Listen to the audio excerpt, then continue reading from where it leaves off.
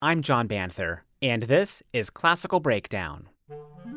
From Classical WETA in Washington, we take you behind the music. In this episode, Classical WETA host Bill Bukowski joins me as we get into part 2 of What is a Symphony? If you haven't heard part 1, listen to episode number 4, where we talk about all the developments of the symphony through Beethoven. In this episode, we talk about what happened to the symphony after Beethoven, through the 20th century. Bill, how short, if you had to guess, do you think is the shortest symphony ever written? Maybe less than a minute. Less than a minute? Even shorter. Okay, 20 seconds? A few seconds shorter, 16 seconds. That's about how long the Spring Symphony, The Joy of Life, is by Michael Wolters. It's a 21st century work, obviously. It's pretty interesting. There's a video I can put up on the show notes page. But that also kind of makes you wonder, well, is it a symphony then? Is that enough time to create this whole world of music? That's a good question. And we're going to kind of figure out what happens with a symphony in the 20th century.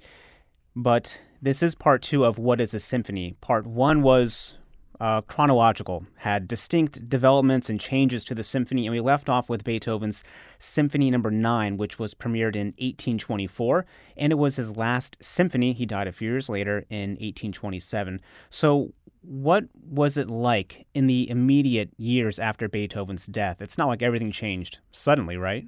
No, I don't think so. I think back then people were still assessing his legacy and what it meant, and there were still knowing him universally as one of the greatest composers. I think that was still up for debate at that time. There were certainly a lot of his contemporaries that didn't care very much for his music or thought it was just a little too modern, interestingly enough. But he set the bar really, really high. And because of Beethoven's 9 symphonies, any composer that wanted to be treated seriously or taken seriously needed to write a symphony. That was the way you made your great personal statement.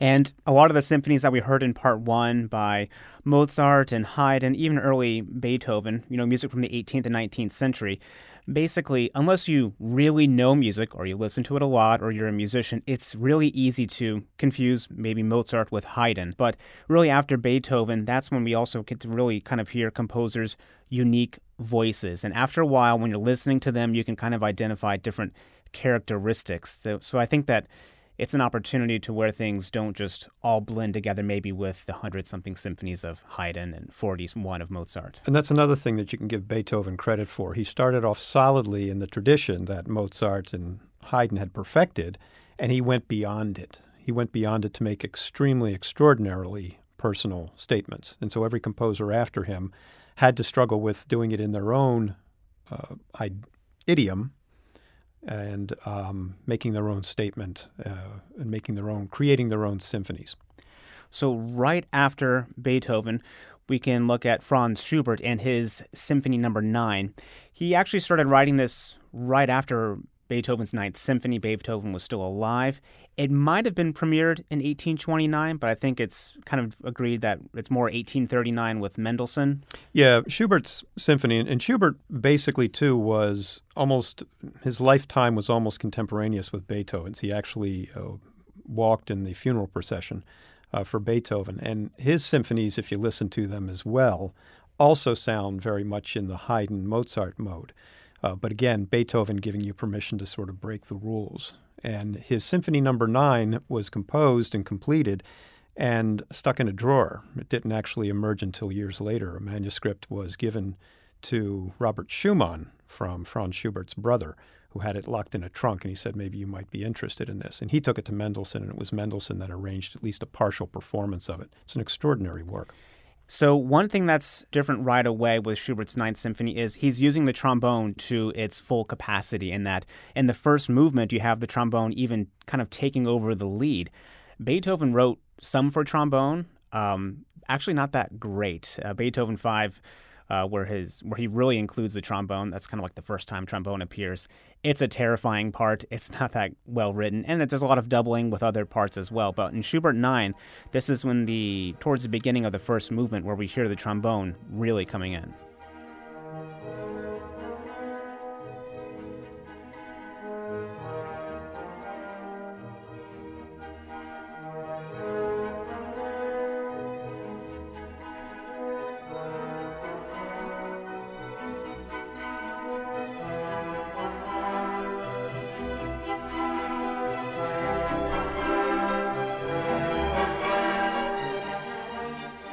And that's leading up to this huge kind of section. It is still that Beethoven sound and style, as we were talking about, coming out of the tradition, but already bringing something new. I think the thing that I find so remarkable about Schubert's Ninth is just the wealth of material that he uses. It's like one great tune right after another. Yeah. It's like as soon as you're sort of grooving to one tune, and then there's another one coming, and then it changes into another one, and it goes on and on and on. Just a wealth of material packed into this work, even a little nod to Beethoven in the final movement.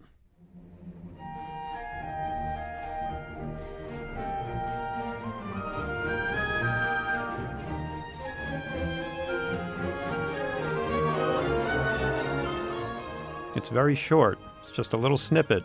And it pops right out, that reference to the Ode to Joy of Beethoven's Ninth. And this is in 1825, 1820, 1829 when he was working on this. As you said, it was played later. We get to something wildly different in 1830 with Hector Berlioz's Symphonie Fantastique. And this is totally different. We're dealing with more movements. We're dealing with a huge orchestra. A lot of things are different. Yeah, Beethoven basically broke the mold, and Hector Berlioz kind of came along and said, well, then I can do whatever I want, which was essentially what Beethoven was saying. And he, to use a sports metaphor, he took that ball and he just ran away with it. And it remains still the most extraordinary debut symphony ever by anyone. Yeah. The only one that comes closest, I think, would be Dmitri Shostakovich in the 20th century. But the other thing, too, that's remarkable about this symphony and the fact that it's so huge is that Berlioz wrote it, produced it, arranged for the concerts, conducted the orchestra, sold the tickets, made the bills and the posters for it. He basically organized this whole thing, the debut of this itself. It's a really fascinating story if you ever want to look it up. And it's his first one. Yep. It's wild. We'll listen to a bit of a movement, which is the March to the Scaffold. I mean, the sound from what we just heard is totally different.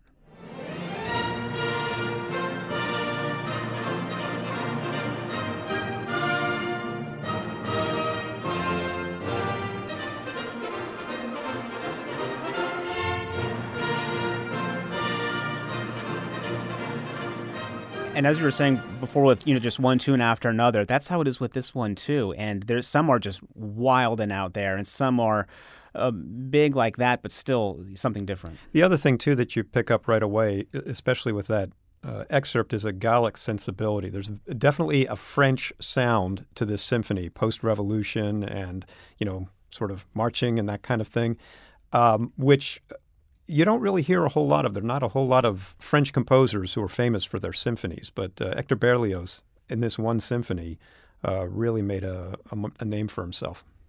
And that's, in France in the 19th century, they were not big fans of the symphony. They wanted opera, right? Something big and dramatic. Opera was big and ballet was big. Yeah.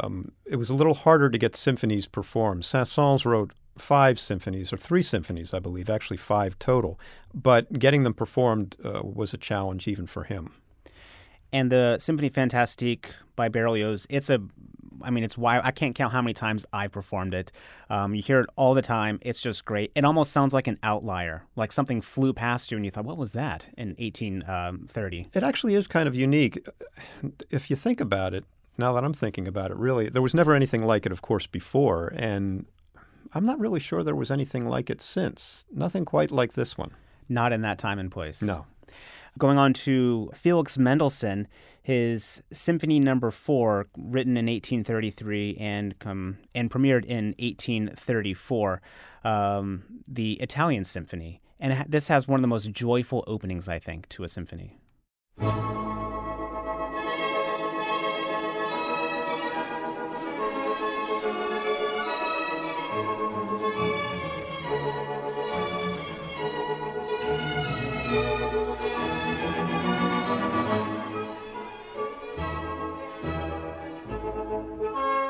It's lively. It sounds, when you think of, just being in some big bustling, opening the door into a city in Italy, and this sound. But that's what I also think of this Berlioz part as like an outlier, because you had that happen, and then you had these symphonies by Mendelssohn and Schumann in a moment that are continuing Beethoven, but they're not doing something totally different like Berlioz. Right. They're pursuing their own path. Mendelssohn also, like Beethoven, was solidly in the Mozart, Haydn tradition and also trying to find his own path. What's interesting, too, about Mendelssohn, and especially that particular symphony, is that it wasn't published in his lifetime. He didn't think it was ready. And Mendelssohn died tragically early, like Mozart, in his mid-30s. But he didn't think that symphony was good enough. He didn't think it was finished. And he didn't publish it. It only came out after his death. And, of course, it's become so popular and so famous. So maybe in one sense, we liked it better than he did. And that's, I mean, we're over a century and a half removed from these things. And it also shows you, too, that composing a symphony is not an easy thing to do. It's very tricky. Wagner discovered that and probably just said, well, okay, that's not what I want to do. There's no reason to write symphonies. Beethoven didn't. Let me do something else. And for Mendelssohn, it was like, no, it's not quite good enough. I need to do another one. I need to try again, maybe later. Same thing with Franz Schubert. He left a couple of unfinished symphonies as well. But we can jump to another staple like Mendelssohn's Symphony No. 4, and that is Robert Schumann's Symphony No. 3, the Rhenish Symphony. This is also based on, I guess, the geography, Rhineland in Germany. He was there for a little bit. Yeah, there's a little bit of the sound of a river in there, and also there's one movement that actually depicts the cathedral there. I always get the impression listening to his 4 symphonies as a man with too many ideas, but not always enough discipline to get them lined up right. One of the big criticisms over the centuries is that Schumann was not a good orchestrator. I'm not sure that I completely agree with that, but his symphonies are just bursting with life and bursting with emotion, the feelings and the thoughts of a man who was in love with so many things that he couldn't get it out all in a coherent fashion, maybe. Yeah. That's why I love them so much. Here's the opening to Schumann's Third Symphony.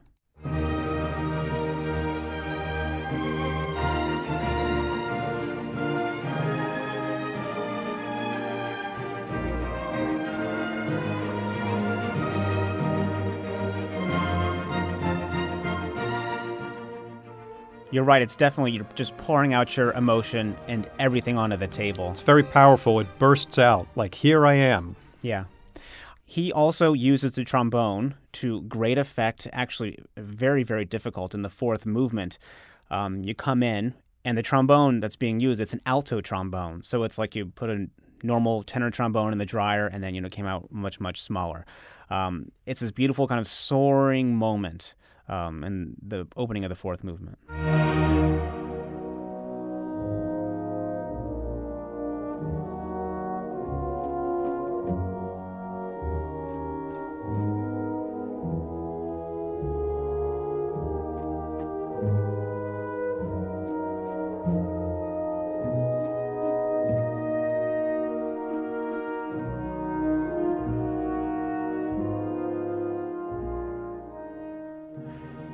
So beautiful.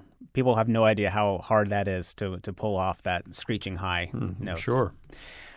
Schumann, when we're hearing more brass, and a big part of that is the technology is improving at this time where you have valves for the trumpet, valves for the horn. They're not these what we call natural horns or natural trumpets anymore. And that gives a wild amount of opportunity for composers. Schumann in particular, who wrote beautifully for brass, especially horn, to have these, I think it's like the endings Beethoven would have had if he had the means available to him.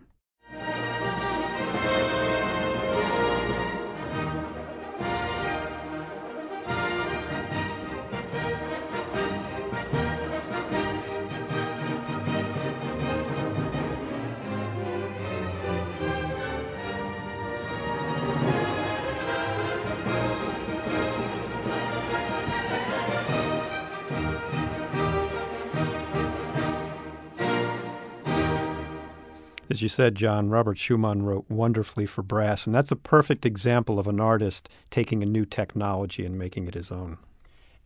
And you're right, it was very new. I mean, it wasn't just like people dropped their instruments and started picking up these other ones. But there is a composer that we'll talk about next in a second who kind of held on to the natural horn. But also around in the 1850s, this is when we got the whole symphonic poem rage, right, with Franz Liszt. I'm wondering if that seems like that kind of had a bit of an effect on what composers were writing. There were still symphonies, but it was like a new thing, a new fad maybe. Well, as orchestras were building and instruments were, the technology behind instruments was growing and expanding, you could do a lot more with an orchestra. You had more things on your palette, for example. Yeah.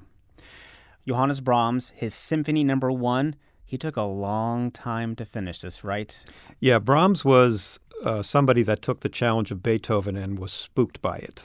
He knew that he had to write a symphony if he wanted to be taken seriously, but at the same time, he says, you can't imagine what it's like hearing the breath of the man or the footsteps of the man behind you while you're going to write a symphony. It actually took almost 40 years from his first idea to write a symphony to completing it and getting it performed, 20 years of actual composition in fits and starts. And when it came out, people said, "Gee, it sounds like Beethoven's 10th." Yeah. I'm not sure that he liked it. It sort of reinforced what he was thinking all the time. Decades spent, just pouring out over this symphony, and then people call it Beethoven 10. Well, kind of thinking about Beethoven's Symphony No. 1 had that very kind of new opening. And I think the opening of Brahms' first symphony is also very, very special. Well, he needed to make a statement.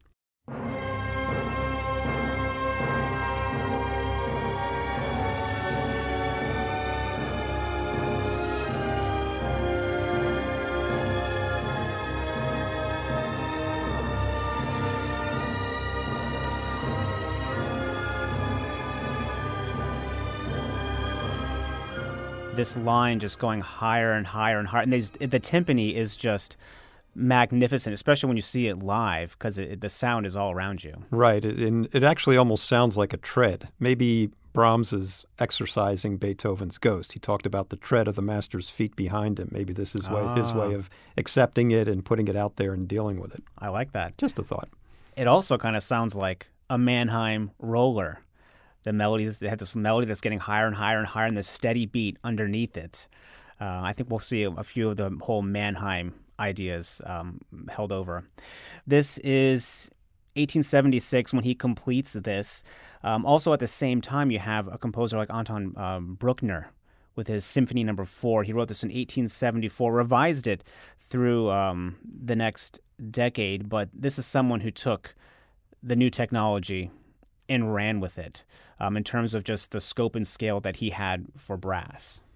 Well, Bruckner also was a composer who basically he had three heroes, not in any particular order, I guess. God would probably be number one, and then after that it would be Beethoven and Wagner. I'm not sure which one was in second or third place, but there's a lot of all three of those heroes in the symphonies of Anton Bruckner.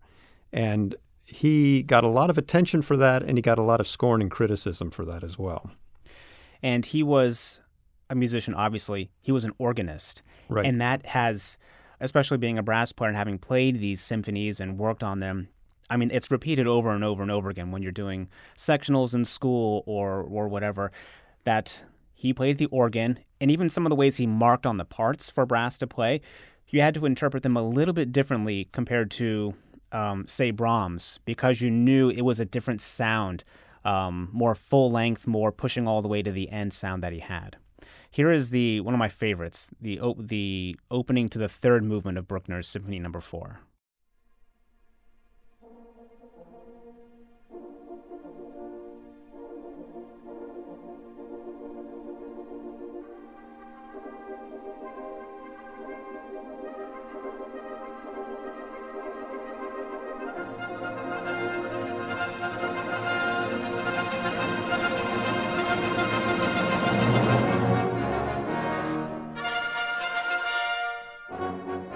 That's a Mannheim crescendo, if I ever heard one. I think brass players owe a great debt to Anton Bruckner.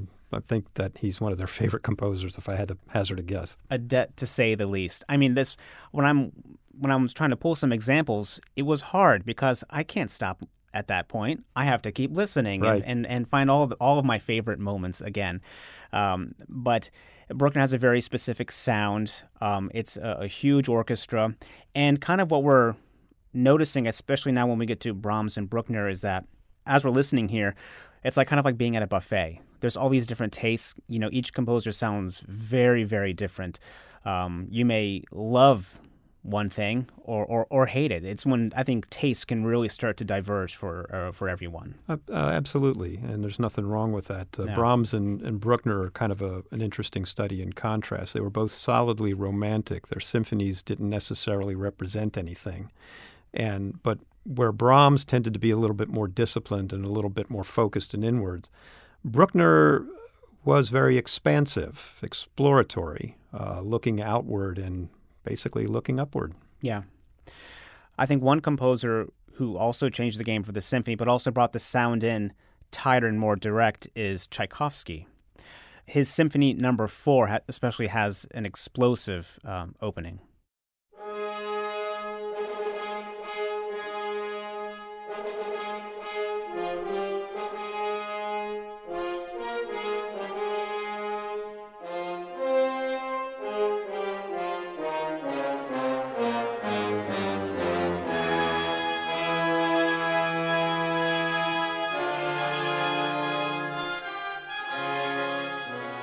I can't imagine being in the audience, the first audience to ever hear that.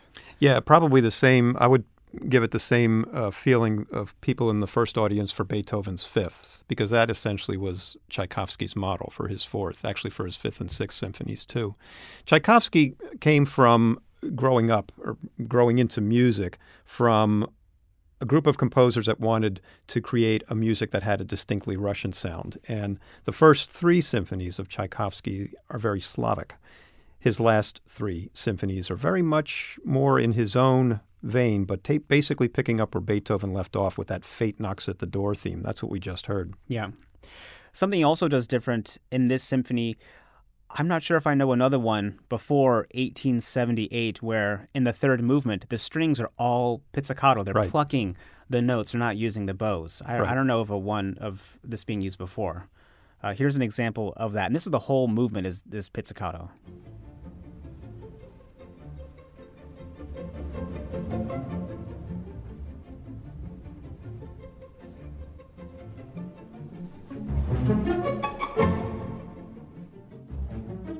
Things jumping out. It's just, you don't expect so much out of just pizzicato for, it's not a very, very long movement, but it's substantial. No. And it's Tchaikovsky had a real sense of color, and he knew how to use it. He wrote his Sixth Symphony in 1893, and there's a lot of or controversy or conspiracy around this symphony, I think, because he died pretty shortly after, I think within 2 weeks of premiering this symphony, which is already pretty dark. Yeah, it represents probably a blue mood. I think would be the best way to do it, but it was something that Tchaikovsky wanted to do. From contemporary accounts, he was not severely depressed when he passed away. He liked what he had composed in the Sixth Symphony, and he was looking at it as a way forward. What he was going to do after that, we won't know because he died suddenly at the age of 51. I think the general consensus is that he died from cholera. He drank a glass of unboiled water. Whether he meant to do it or not is what's debated about it. But when that happens, and you leave behind this deeply dark work, people start to speculate. The opening is especially, as when you see it live even, sometimes if you're not right up front, you can't tell if it started yet.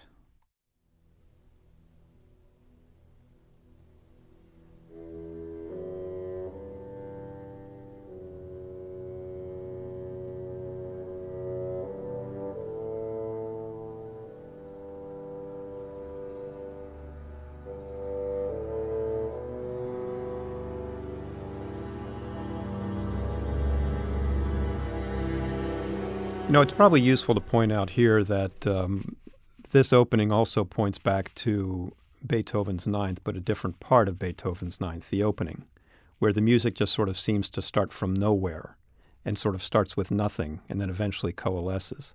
Bruckner did that in just about every one of his symphonies. They all sort of start the same way in that regard. And Tchaikovsky, I think, was probably doing quite the same thing, starting from almost nowhere and then building his material. At the end, there is this strike of a gong or a tam-tam, as we'll say, and then this low brass chorale enters, and it's quite long, over a minute long, and it gets softer and softer. And when you're a musician, you're looking at the music, it tells you, there's a P, and it's a piano, play soft, or two Ps, play pianissimo. With Tchaikovsky, who will write maybe 4 Fs to play very, very loud, he'll write, I forget how many at the end here is, there's at least 4 Ps to play almost inaudible. I mean, how soft you can play. But there was that, I've also heard the idea of this gong being hit is also, it's like death itself.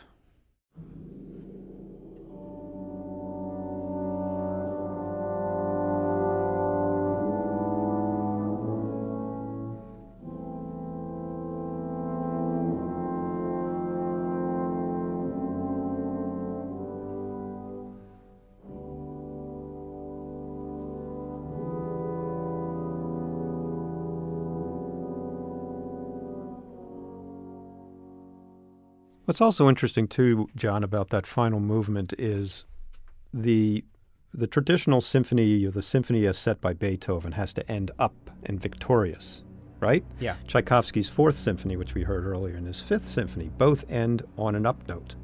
But the Sixth Symphony, it starts out high and it goes down low. It ends softly, almost with a sense of desolation.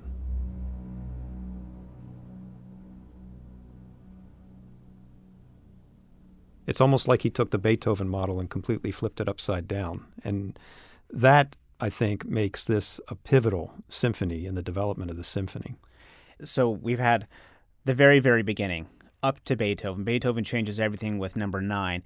And then we have composers like Schubert, Mendelssohn, Schumann, Brahms, Bruckner, getting into 1893 with Tchaikovsky's Sixth Symphony, and it's like the whole thing changes again. But we can go to Antonin Dvorak, who wrote 9 symphonies.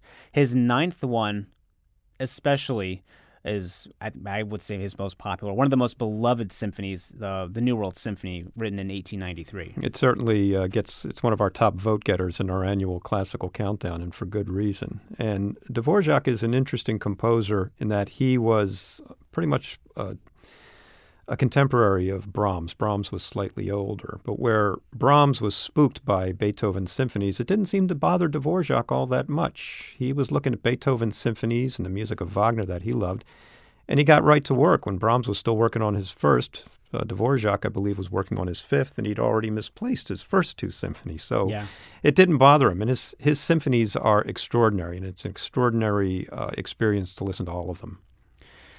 There is this brass chorale. It's actually, to kind of go on further with the tuba, this is the only time the tuba plays, and you're basically playing the exact same thing as the bass trombone. You feel very useless. There's a use. You have a very particular sound you're bringing, but... And this is in the 9th. Yes, in the 9th, in this chorale specifically, that opens and closes the slow movement.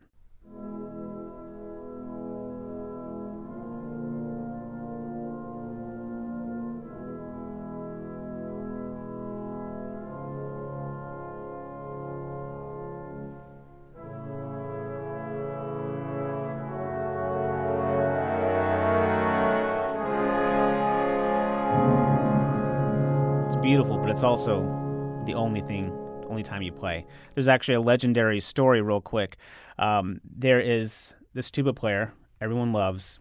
Basically, he had to play this symphony with his orchestra, and you don't want to sit for the rest of the whole thing, because you just sit there for the whole thing, and you stand at the end, but you're just sitting there. So he brought on like an office chair without the arms on it, the rolly kind. And so he played the second movement, these, I forget how many notes there are, and then inch by inch, imperceptibly, just rolled a bit to the left. Wait a minute, roll a little bit more. I think by the end of the third movement, he was off stage. Now, this wasn't you by any chance. It was not me. I've always wanted to do this. Thankfully, when you do play it, you're not at all the rehearsals. You just show up to one and you run through it, and then that's it. But that's a legend. There's also some people who don't listen to a lot of classical music, and they hear the Ninth, and of course they love it immediately. But sometimes I've seen in Reddit forums where people say, "Oh, I heard the symphony. It was amazing. I think it was something Dvorak writing that down. I don't know what it was." And people will say, "Did it sound like Jaws for a second?" And they say, "Yeah, it did. It was like Jaws." And they say, "Oh, that's number 9 because of how you get into the finale."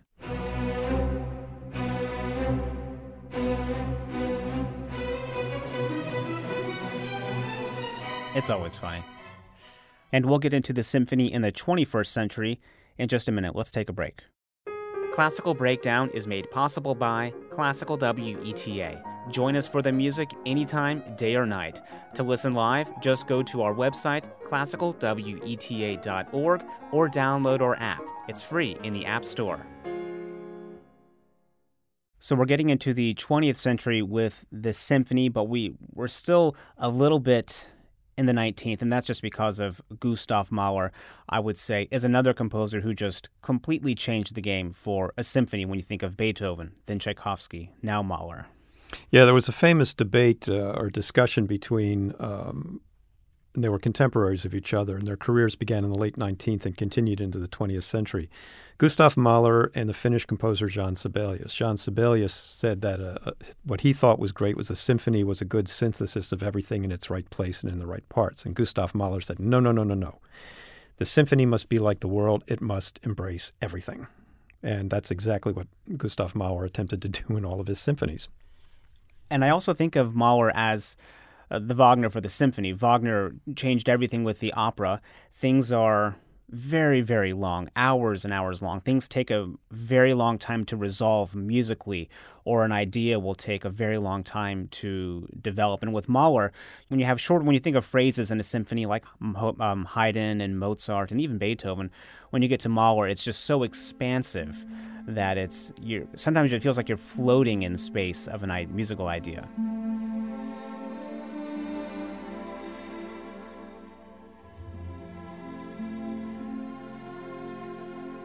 Yeah, Mahler, and actually like Bruckner, similar to that, the Wagner idea that you just mentioned, they are very patient with their material, and they ask you as a listener to be patient as well. Your level of patience determines how long you're going to be able to sit through a Mahler or a Bruckner symphony, but it can be a very, very rewarding experience. Absolutely. Here is one of my favorites, the opening to Mahler's Second Symphony.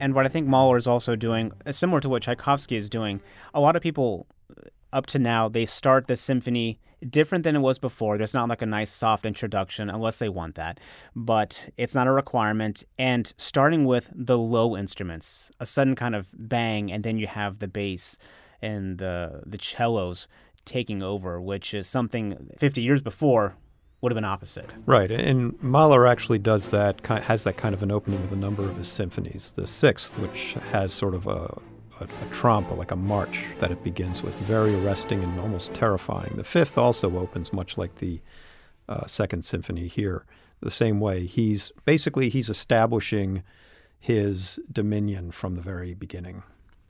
And with the Second Symphony, similar, I guess, to Beethoven, he brings in the voice as well in the fourth movement, this soprano, and that is something you don't see a whole lot of between Beethoven and Mahler, bringing in the chorus. Yeah, it's quite possible that Mahler was the first composer after Beethoven who dared to bring voices in at the very end of his symphonies. The Second Symphony, Resurrection as it's known, is his most direct answer to Beethoven's Ninth. And what you hear a lot of with the Dvorak we heard and Tchaikovsky, using the low brass and chorales, a very famous chorale within the Second Symphony of Mahler. And this is in 1894 when he finishes that. Now, going directly into the 20th century, his Symphony Number 5, written in 1901 to 1902, this opening is like none other. It starts with just one trumpet. And before we hear this, one of the most iconic openings and most practiced excerpt for a trumpet player is that in Mahler's music, you need a dictionary, a German dictionary when you're playing it, basically, because he writes in full sentences directions. Before this, we have, Italian, crescendo, get louder, poco a poco, piamoso, little by little, get faster. Mahler's writing in German, full sentences that you need to translate. With the opening of this symphony, where he's already breaking the rules, we're already playing almost the wrong rhythm, because he writes in there to play rushed. You're basically rushing this da-da-da-dum rhythm as opposed to playing it da-da-da-dum, da-da-da-dum. You're kind of rushing it a little bit. And here's what it sounds like in context.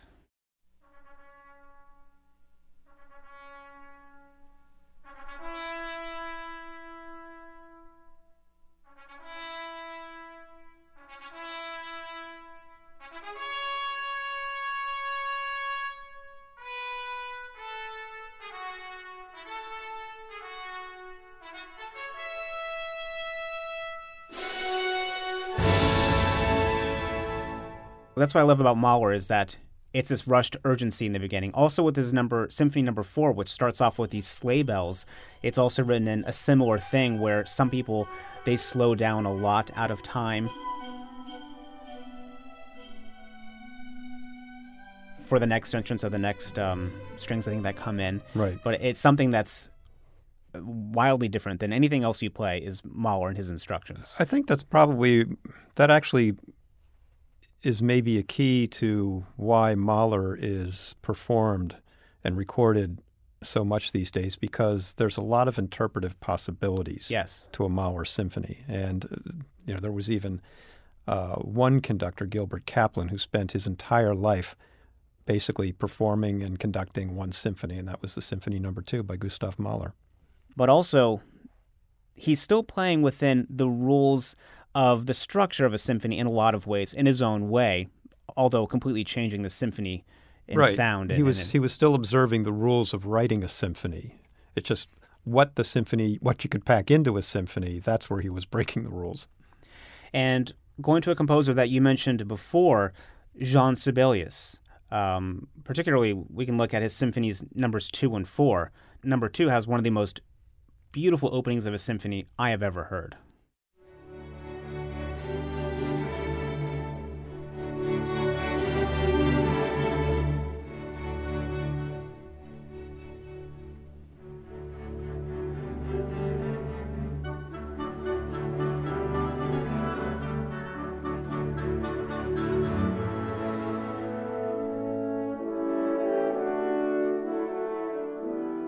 Well, the interesting thing about Sibelius in his 7 symphonies is that whereas Mahler was expanding the idea of the symphony, Sibelius began that way in his first 2 symphonies. And then something happened, and from his 3rd symphonies back, the symphony became tighter, more concise, almost sort of shrinking into itself.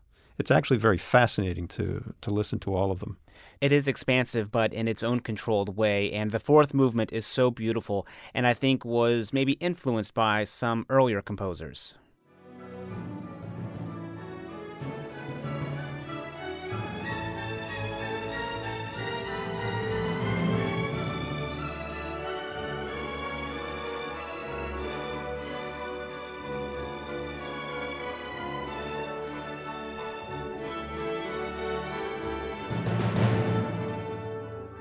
Almost sounds like something Tchaikovsky could have written, or even Brahms. My question for you was about to be, who do you think he's getting some of these ideas from? It sounds like Tchaikovsky. Yes. These beautiful rising lines that arrive to this, beautiful point. Mm-hmm. Yes, exactly.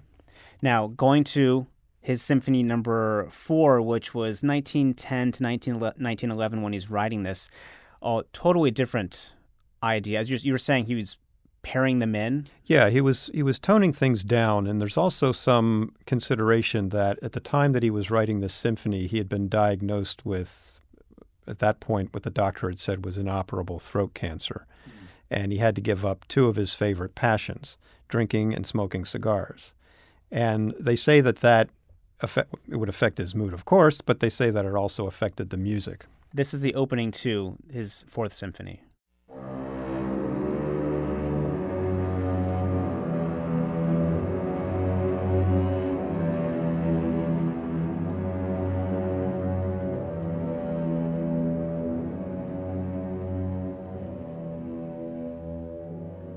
That to me is one of the most arresting openings of any symphony. It's like a monster, like the roar of a great beast, or and then it just this sort of rocking sound. It's just sort of this low bellow in the strings, like a monster or something, just sort of announcing itself, and it grips you and pretty much knocks you back to a really good performance. The symphony is alive and well in the 20th century, not like before. There's less composers writing the symphony. Well, for one, it's very, very expensive to write a symphony. One, it takes up a lot of your time. Two, is the orchestra going to commission? Are you being commissioned for it? Are you getting paid to do it? And then, is it just going to be performed that one time? So was this idea of, well, there's other things you can write for. There's a lot of chamber music, and there's a lot of other orchestral works, symphonic poems and the like, that you can do much easier than this grand statement of a symphony. Yeah, and there were still composers writing symphonies. There were a lot of composers who were writing symphonies whose music was heard back then. You don't hear them so much anymore. English composers like Malcolm Arnold or Arnold Bax. Also, Alan Hovhaness, who was an American composer who wrote, I think, 67 symphonies, each one of them just slightly different from the other one. A Czech composer, Bohuslav Martinu, he wrote 6 symphonies in relatively short span of time, within, I think, about 10 years, and all of them when he was living here in America. So they were being written, but as Beethoven broke the mold and composers that we talked about, like Tchaikovsky and Bruckner and Mahler, opened up new possibilities to the symphony, it seemed that pretty much everyone and everything was fair game. Yeah. But there are a couple of composers that stick out when it comes to the symphony in the 20th century. And those are composers that I would say like Prokofiev and Shostakovich. Yeah, Shostakovich especially. Shostakovich burst onto the scene at the age of 18 with his first symphony, and he became world famous overnight.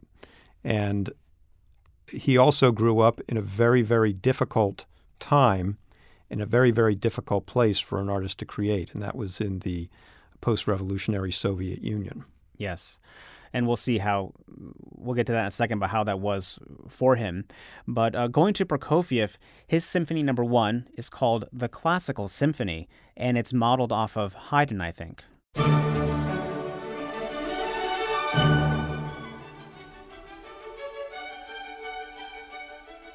And what is that opening, John, but a Mannheim rocket? Yes.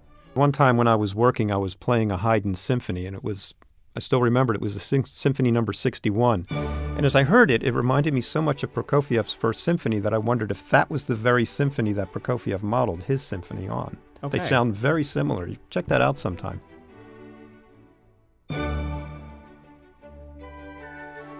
We can look at Dmitri Shostakovich now. He wrote 15 symphonies, and as you mentioned, he was writing in a very, very different circumstances than basically all the rest of these composers, and that is being under the influence, control, and authority of the Soviet Union. Shostakovich spent his entire life in the Soviet Union. He was born slightly, I believe, after the 1905 revolution, and his parents were revolutionaries in their own way as well. And it was the only system that he knew. But it's hard to imagine anybody writing music in a system, in an environment where the music that you write could cost you your life or the life of your loved ones. Yes. That's impossible for any of us to imagine that haven't actually been there. No, and that did happen. In this time, a friend of his, Mstislav Weinberg, who escaped Poland at the start of the war, his whole family died in a concentration camp. Then his own father-in-law, under Stalin's orders, was assassinated. Then Weinberg was thrown in jail. He's a composer. Shostakovich kept a suitcase packed in the hall closet outside the door just in case he heard that knock on the door in the middle of the night. He'd be ready to go. So we'll listen to the opening of this Fifth Symphony of Shostakovich.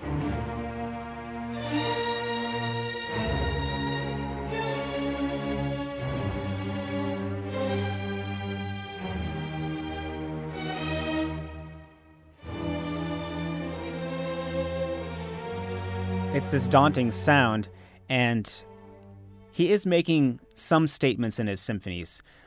Maybe not as much as everyone attributes to every little thing he's writing in his symphonies, but he is making a point. In this Fifth Symphony, he's really walking the knife edge. Yes. He had written a Fourth Symphony, which was an extraordinary work, and his opera, that was about at the same time, Lady Macbeth, was very popular at the beginning until there was a criticism in Pravda, and all the performances are withdrawn. And Shostakovich thought it would be a good idea to put the Symphony No. 4 in a drawer, and he composed the Symphony No. 5. This was at the height of the Stalinist purges in the late 1930s, and everybody knew what was going on. And Shostakovich sang their song in the Fifth Symphony. And I think, is this also the symphony where at the end it's like a forced smile? I think that's a different symphony. Yeah, that's one. There's been a lot of debate about that. It sounds like a forced smile or acceptance in the face of adversity. It's a fascinating ending.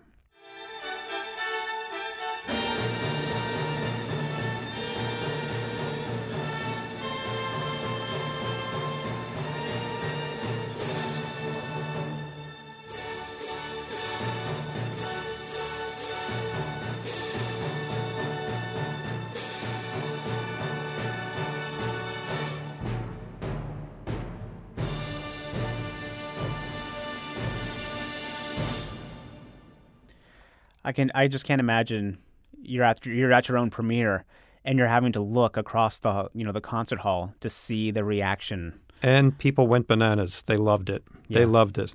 This was very successful. It became, and it still is, his best-known symphony. And it also satisfied the Communist Party apparatchiks that have been giving him so much trouble. Yes. Now, later on in his life, I think he finished this in 1971, his 15th Symphony. Yeah, which I think is one of his most enigmatic and fascinating symphonies. It actually begins like a toy box after midnight, and all the toys coming to life.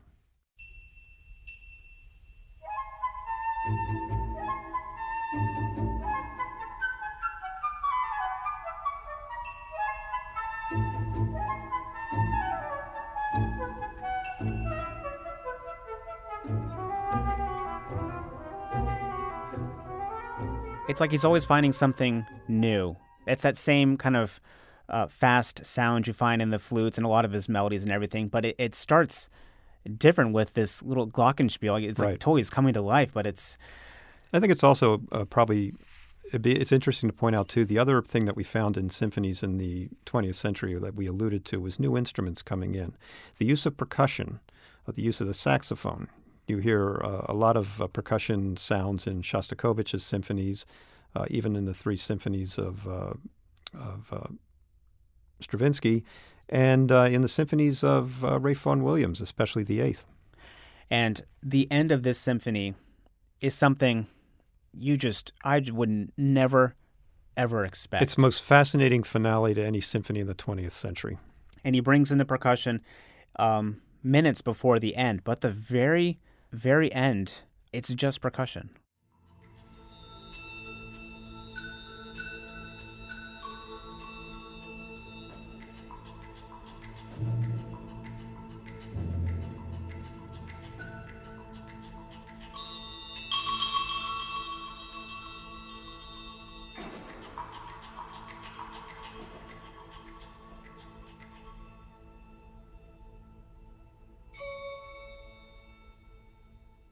Yeah, a little tick-tock, like a clock, and then a little ping, and the composer vanishes.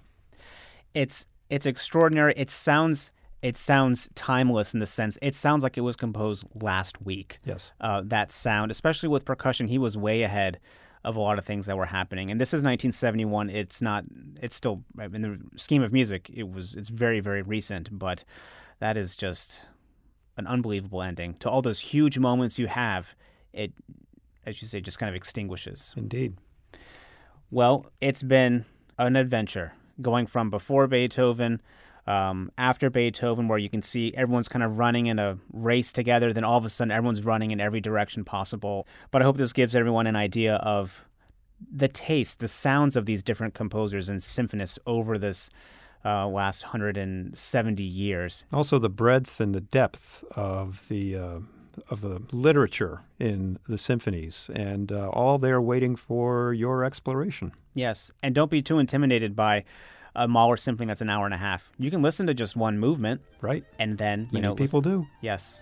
All right. Well, Bill, thank you so much for shedding light and definitely educating me on the symphony. My pleasure. Thanks for listening to Classical Breakdown. To hear the shortest symphony ever written and other great performances of works we talked about in this episode, visit the show notes page at classicalbreakdown.org. And if you have any ideas or comments, you can send me an email at classicalbreakdown@weta.org. I'm John Banther. Thanks for listening to Classical Breakdown from Classical WETA.